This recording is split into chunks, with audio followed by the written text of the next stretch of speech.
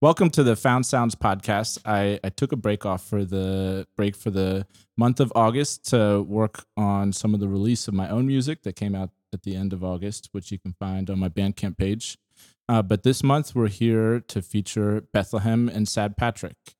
They combine smart lyrics, soaring vocals, sparse guitar, and driving percussion to deliver powerful songs about being in and out of love, keeping your head up in the city, struggling in your own way, and searching for peace in the margins. Sad Patrick's hybrid of jazz, folk, and blues guitar provides a counterpoint to Bethlehem's vocation. Her powerful singing, remarkable improvisations, and nuanced melodies riding atop taidema and body percussion. They are best experienced live, where you can see their interplay and witness how Bethlehem inhabits their songs and captivates a crowd.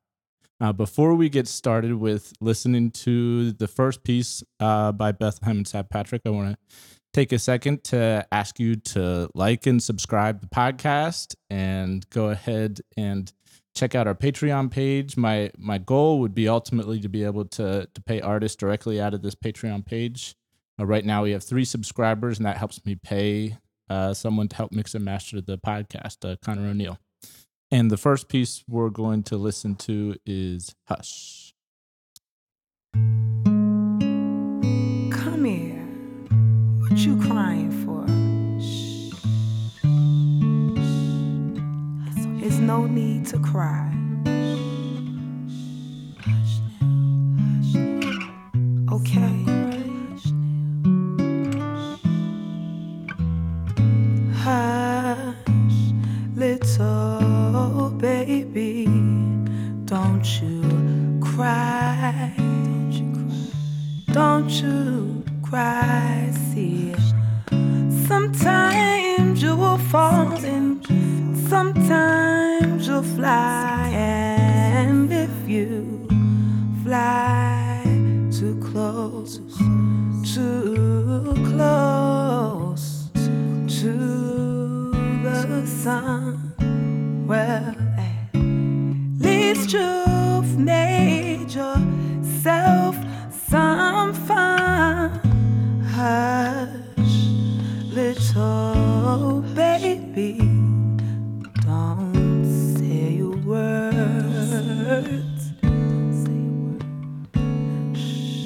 Shout it out loud and make sure that you are heard. And when you see something you know is just not right in this world, see, stand up and say so with all of your might, girl. And if you lose voice shouting from that line, see, mama's gonna teach you how to make a great big sign. And if you're afraid to stand up because of your size, well, mama's gonna show you how to organize. And if you're afraid because of your teeny size, see, mama's gonna show you how to organize. Hush. I know. Things are gonna get better.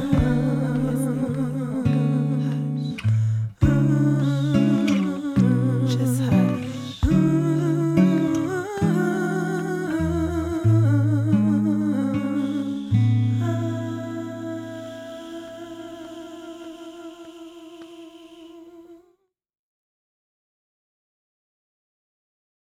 All of you. I haven't heard that shit, I think, since we fucking did it. Shout out, I'm looking like, Okay. Feels good. Forgot all about the intro. Yeah. The harmonies and all. And I said, oh, I forgot I did that. That sounds amazing, yo. Thanks, man. Yeah, I was like, damn, I must say so myself. Shit. That was all right. I saw you vibing to it while we were listening. Yeah, like... Giving herself direction. Okay. It's a podcast, so people can't see me moving my hand. Right. Oh, God. I remember when I used to go to Picola Breed Love with Christopher K.P. Brown. He's a bunch of poets. Yep. And people be up there singing or doing their thing. And it's just the artist in me. I'm listening to him, and then I'm like trying to rearrange the song in my head, like how I would do it. Man, one time Chris called me on it. He's like, you see Beth over there working the song? I was like, damn, the gig is up. So yeah, man. When you said that, I was like, oh Lord, that's a Beth thing. Yeah. I felt like that piece like has like an intimacy that I hear in your music a lot. Yeah. The whole so the theme or the notes we had written, I can still remember the notes that we had written on the paper when we recorded it, were calm down the baby, right? So she was doing this, right? I'm like feeling coddled over here by Bethlehem singing. That was the whole idea. Yeah. Yes. Yeah, that's beautiful. Thank you. So I'm curious how this partnership started for you two. So I don't know if you remember the place that used to be called Wired Beans that is now Melilani Cafe. Mm.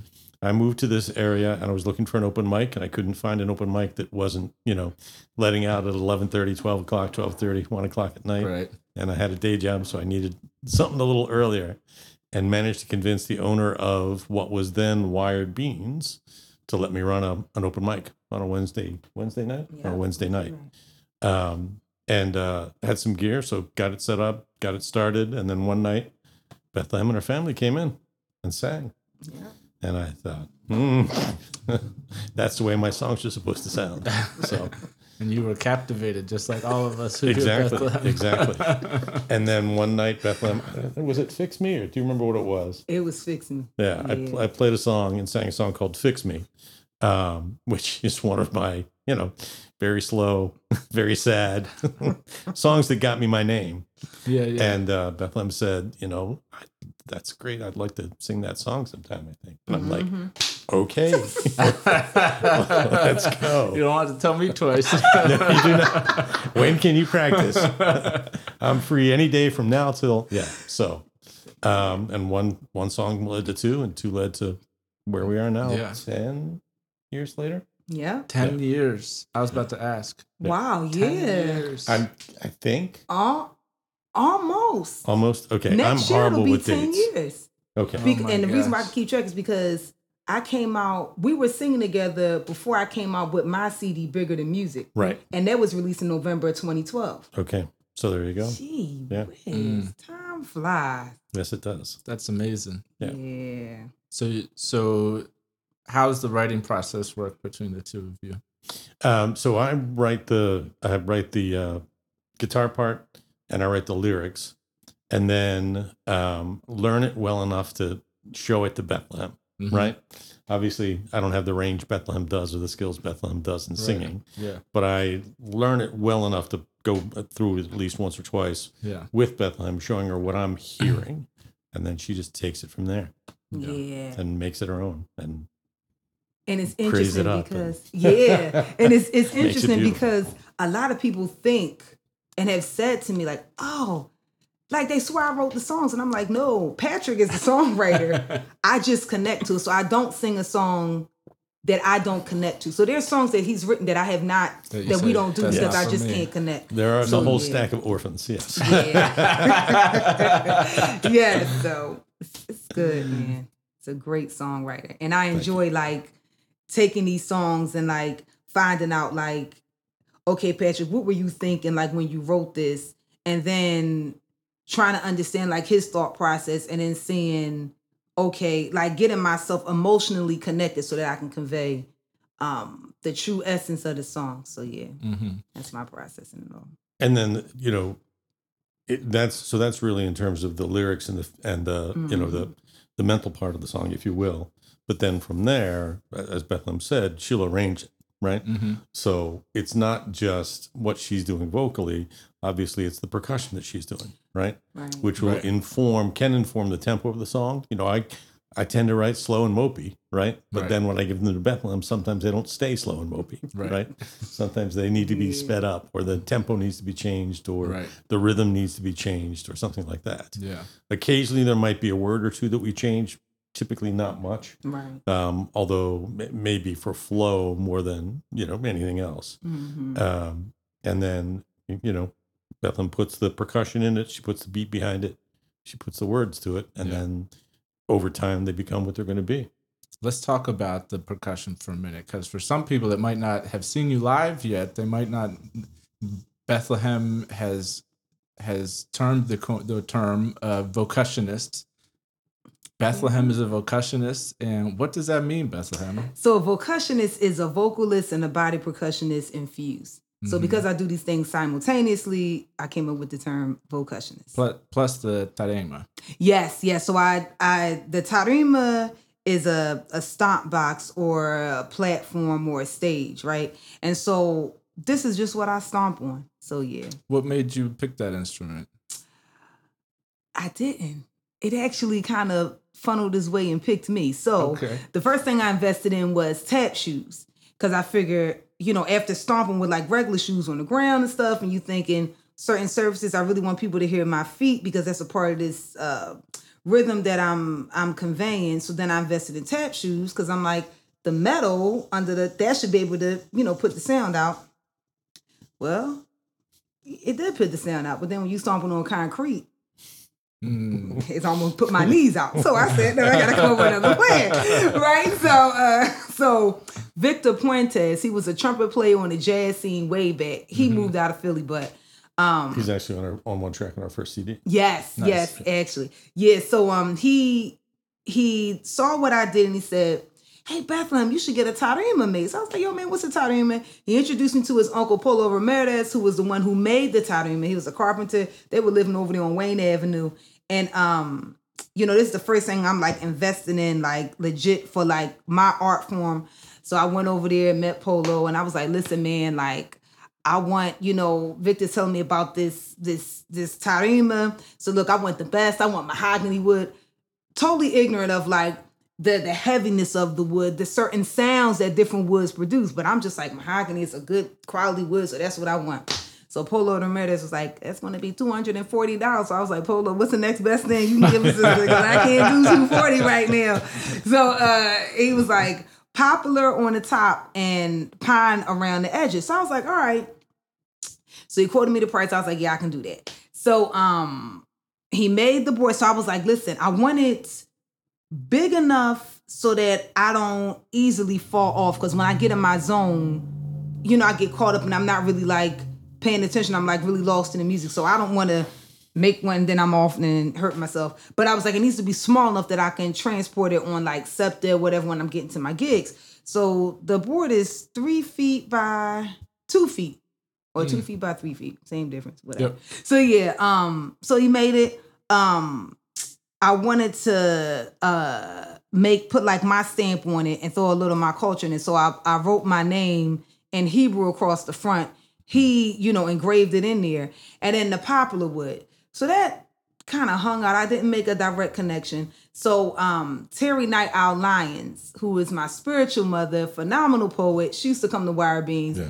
And she would call me on the phone and like, it's in you. You just got to be exposed to it, referring to jazz music, because I did not grow up off of jazz. Mm-hmm. And so she was referring to Billie Holiday's Strange Fruit. And she wanted me to pay attention to like the melancholy in her voice, but how her voice was still alive. It was just really melancholy. And Strange Fruit, bodies swinging off of poplar trees. Mm. So I was like, oh my, like, and the top of my board is made from this wood. Mm. So there's, ancestral connection, spiritual connection.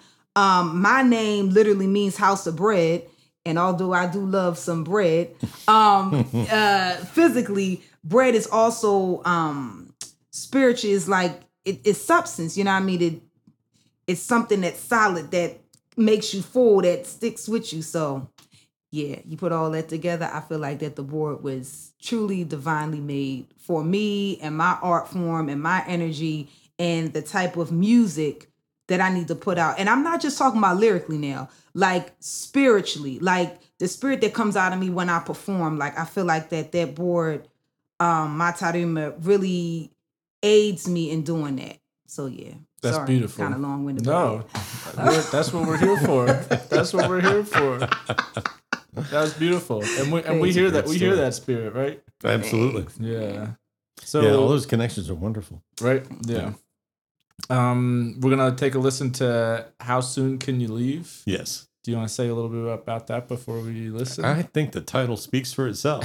However, we don't want you to go anywhere. We want you to stay right here and listen to the podcast. We do have to say that one before we play it live. Are we allowed to know who we're talking about? Actually, there's one thing I did want to say about it. And people can hear this, and I'd kind of forgotten this until I started listening to these in preparation for this podcast, is just listen to the way that Bethlehem sings with herself. Right. And some of the fun that we can have in a studio that you can't necessarily have when you play live. Right. Yeah. Oh, yeah. True. No, we're not going to talk about who it's about. It's not about, that's the funny thing. A lot of the songs that I write, even though they may be love songs, they may be bitter, they may be this, they may be that. I'm not thinking about anybody in particular a lot of times when I write them. They're not always like a direct experience. Yeah, I've come up with a chord progression. I've played it over and over. Some switch flips in my head, and some set of lines comes out. And then I just try and do my best to stay out of the way, follow it, and write it down as quickly as I can. Yeah. Okay. Here is "How Soon Can You Leave?"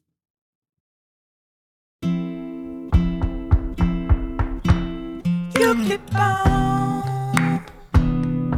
telling me just how you're too good for me and how you'll probably be my best and last chance. You keep on saying how if I don't turn my act around, and one of these old days you just light up and dance away. See, I used to want to know what I had done to you that was so wrong, and what I had to do to make it alright, make it alright. But all I wanna know now is deep in my soul now is how soon can you leave? I used to search for the key to finally make you love me, finally make you happy night after night after night after night. But I've come to realize that there's nothing that I can do that's right that would ever satisfy, because you're so broken up inside. See, I used to want to know what I had done to you that was so wrong, and what I had to do to make it alright, make it alright. But all I wanna know now is deep in my soul now is how soon can you leave?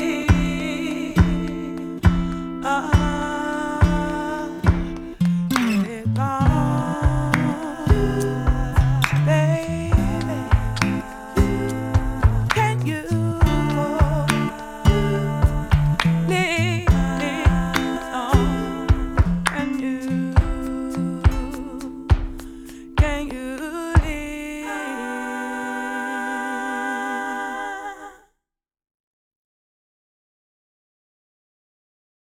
Oh my. Yes, that would be the fast version. Yes. Yeah, so a couple of our songs, we have like the slow version and the fast version. Oh, I see. So depending upon our set, depending upon the crowd, What's depending going upon on? what we're feeling, Yeah. we'll either do like the slow version or the fast version. Right. So That's the fast one. that's the Yeah. fast one. It's got a nice little pocket to it. Yeah. Thanks. And some real nice vocal overdubs. That's my God. That's my song, man. Yeah. What about that song Bethlehem made it pass the test for you?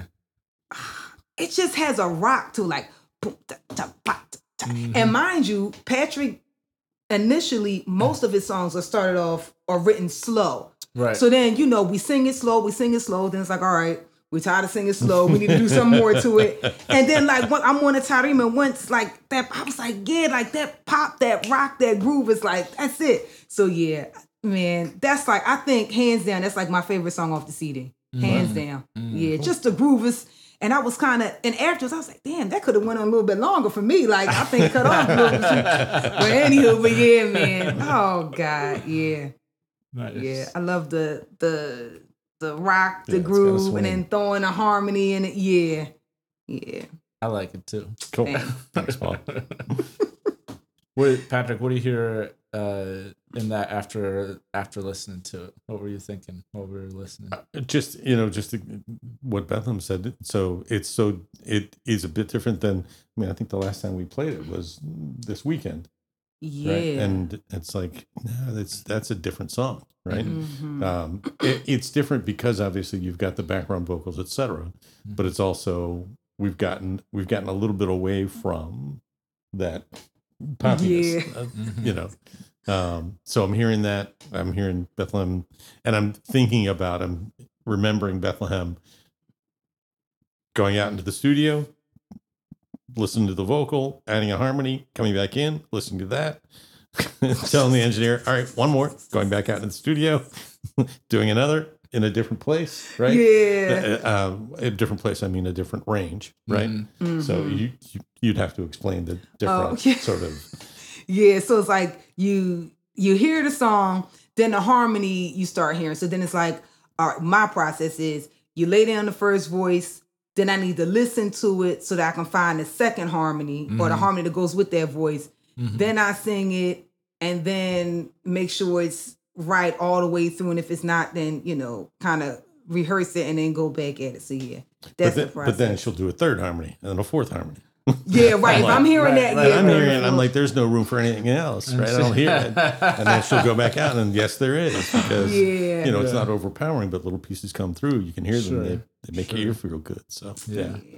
So that's what I'm thinking. Yeah. Do y'all work with a producer when you're in the studio, or is it just the two of us? You take care of it on your own? That is the $64 million question for our next CD. So really? when we did the first one, it was we recorded the first CD in my spare bedroom. So Did You Ever Do? And consequently, because I live in a twin, there's no tarima on it.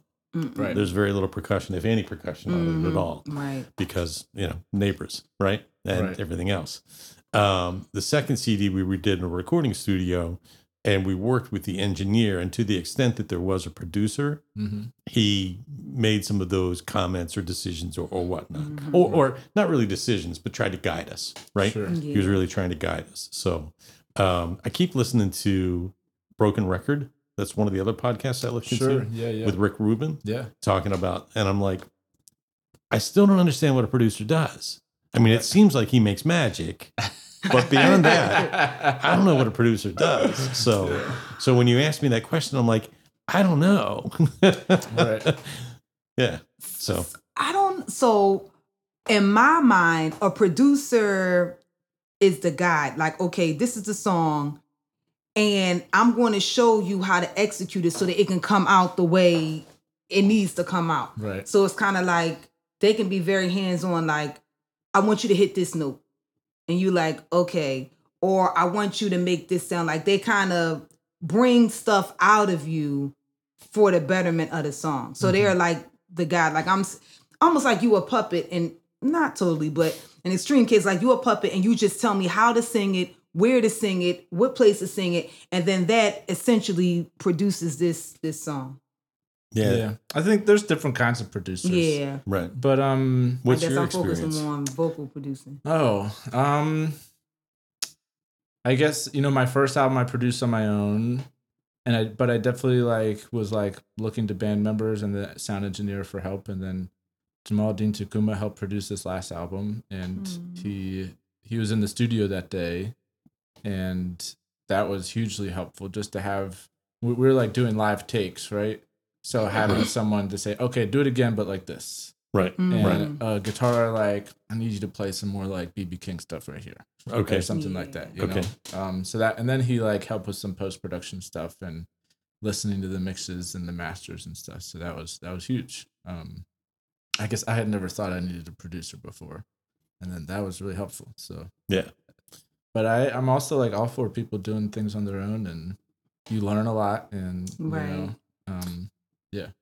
There's a lot of empowerment in doing it on your own, I think. There is. The unfortunate part is you've got to kind of split your brain, right? Especially if you're also doing the recording, right? Because I know, everything I know about recording, I learned on the internet, right, and trial and error, and just all of those decisions. Where do you put the mic? This, that, the other. I'm not. Yeah, I don't think we'll be doing.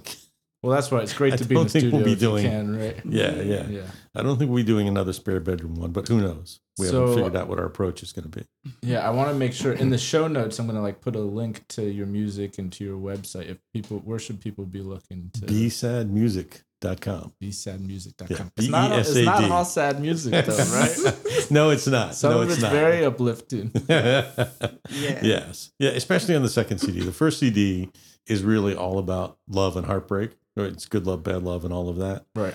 The second CD, Love and Other Struggles, is half love songs. Again, either good love or bad love or whatever, something in between. And the other half of the songs are really about what I'm calling other struggles, right? So life as an immigrant in today's America, just living in the city, playing with the deck stacked against you, trying to figure out how to make yourself heard, things like that. So, yeah. And before we listen to the last piece, what you want to share anything of your like plans for the future, or is there anything you do want to share, or are we keeping that under our hats right now? No. I mean, we have plans for the future. We actually are going to get together after this and talk a little bit more in detail about those, but we've got about 10 songs that we haven't recorded yet, right? So we're going to probably record them in some fashion, right? I don't know if that means going in and doing a CD or just doing singles and releasing one at a time. We'll figure that part out.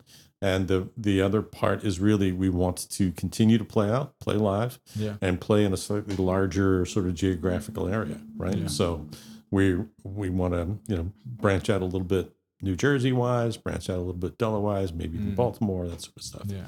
So try and get some more people, spread the wealth a little bit. Yeah. Get some more people, and not. No, we don't want to bore everybody in Philadelphia. we want them to keep coming out. We want them, of course. Yeah. So you know the story. So the last piece you sent me was Rise. Yes. Oh My City. Yes. What can we know about that before we have a listen? So Rise is a love song to Philadelphia. Yeah. So wow, just about the whole experience, like living in Philly. But guess what? If you ain't from Philly, it can be for you too, because we all got our experiences in different cities. So yeah. Right. Yeah, it's about the pressures of the city. It's about, in certain places, it's about how the deck is stacked against people who live in the city. In a way, it's not necessarily the people who live in the leafy suburbs, right? And it's a slice of life of an early morning walking down a street. Beautiful. Well, here it is. Rise, Oh My City. With a guest appearance by whoever that is, who is the voice of SEPTA on the buses. Oh, wonderful. Oh, yeah. Great day.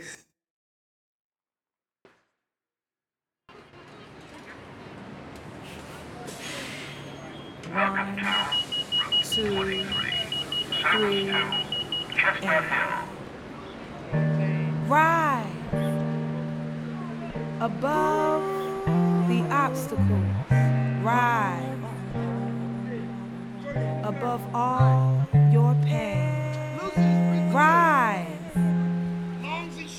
so that your lips kiss the sky. Knowing that troubles don't last. But say, rise, because there's always a better tomorrow. Rise, Although you're hurt and you may be troubled, rise with your head held high. Rise, rise. Walking down these dark city streets, too early for early and too late for late. The corners are empty under starless skies, and that old moon won't even show her face. The buses beep, the taxis elbow and curse, yeah. They're all jostling to get to that red light first. Me, I just want to go back to bed and back to black. And that makes it all the worse. Oh, my city, it's time for you to rise. Rub your eyes and stretch out in the light, the light, the light. Oh, the city takes its tolls in nickels and dimes, and those who cannot pay the fares, you know they pay the fines. The last you have, the last you shall receive. No, don't you know it should not be that way? But still you see it all the time. Oh, my city, it's time for you to rise. Rub your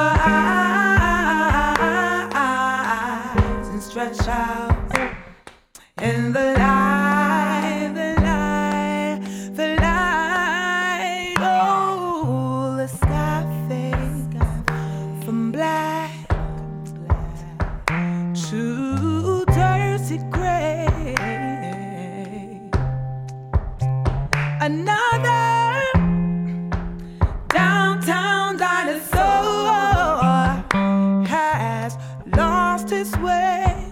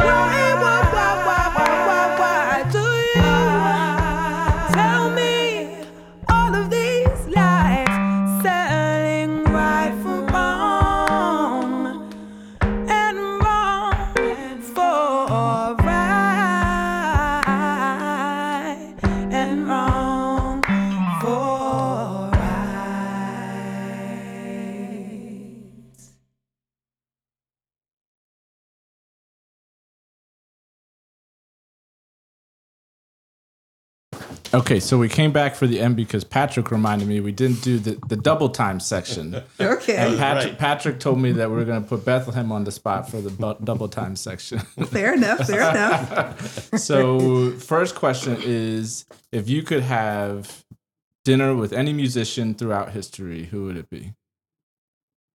Oh wow. Sam Cooke. Sam Cooke. I would want to just get inside his mind, especially back then, like what he was trying to do. Like I would want him to tell me all that and teach me all that.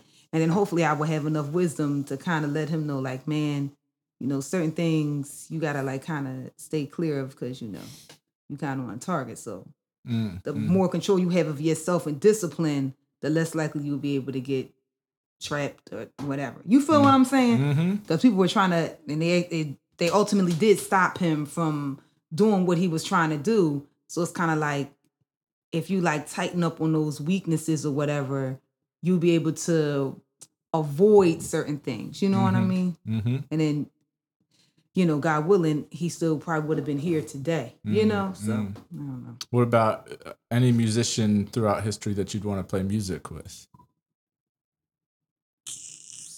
You know what? It's a couple of them. So I would definitely want to do music with D'Angelo. Oh, Listen, yeah. I don't care. Some people kind of gave up on him once he lost his figure, but honey, the music still stays the same. He is still a musical genius to me. So yeah, and I would definitely want to do music with Toby Nwigwe. Only because he's just on such a positive vibe, and I really dig everything about them. So yeah, I would definitely want to do music. And they're with making them. amazing music. Yeah. Lord have mercy. Yeah. Yeah. What about your favorite venue to play here in Philly? You know what's so interesting? I've played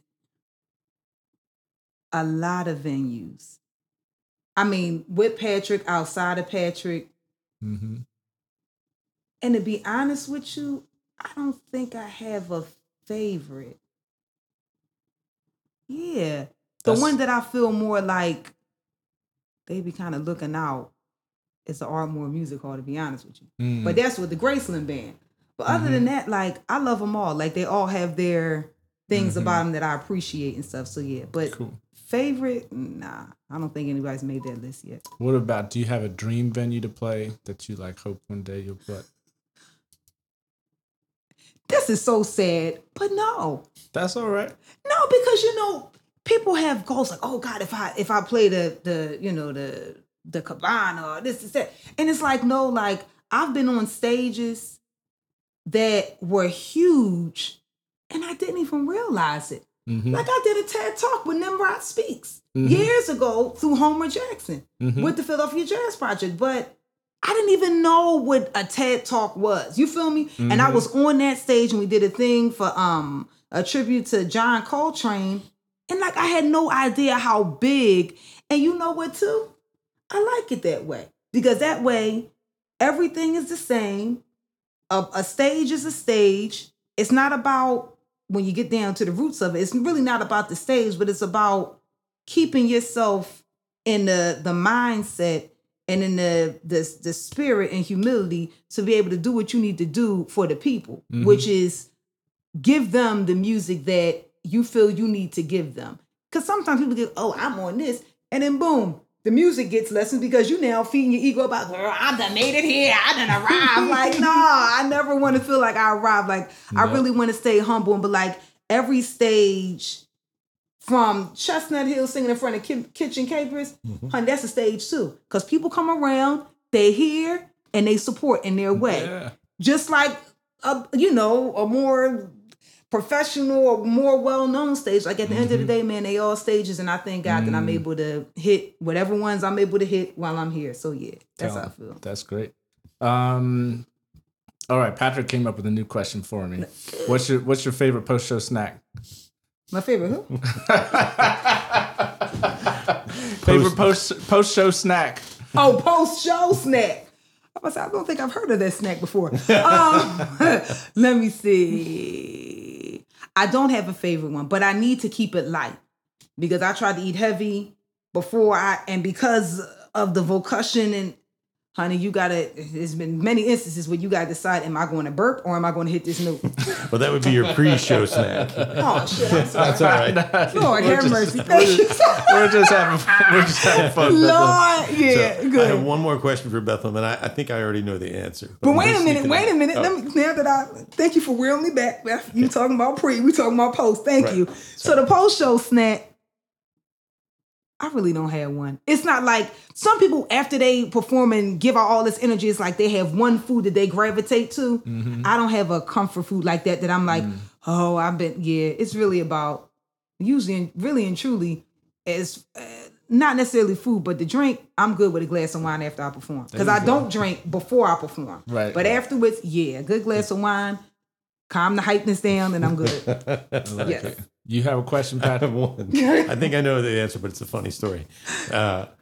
Worst Bethlehem and Sad Patrick gig. I'm laughing He because does know that answer. I'm laughing because of the look that Bethlehem just gave I'm very me. animated. I'm sorry.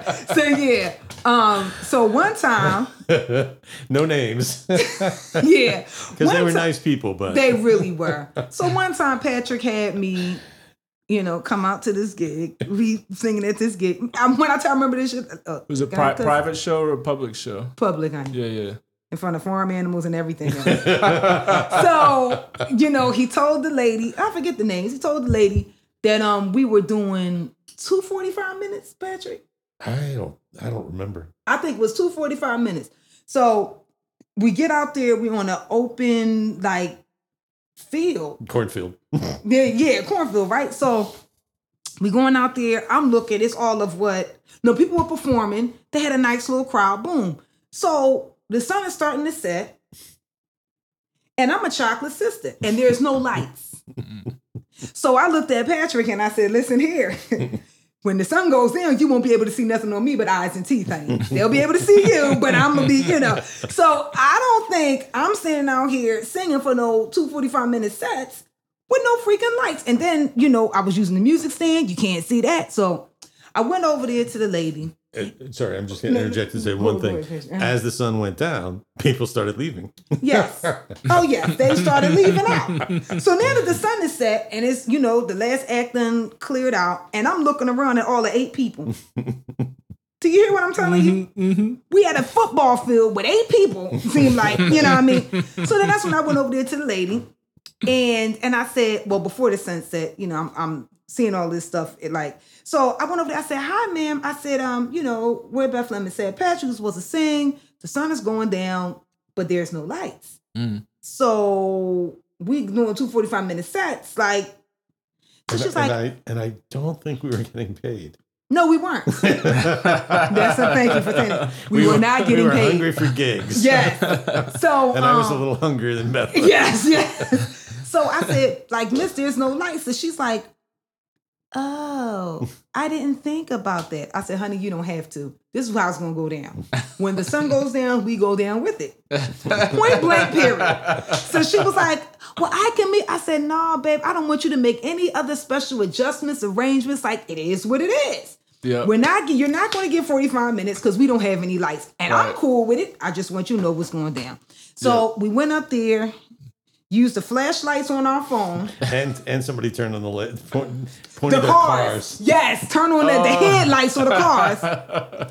And we singing in front of all, I think I'm being generous with 8. I think it was literally 6 people. When I tell you, I was trying to see these jokers please love this because this will be the last time. Are we going to put this on the thing? Yeah. We're not going to say what I'm going to say. This will be the last time you'll see me up here, okay?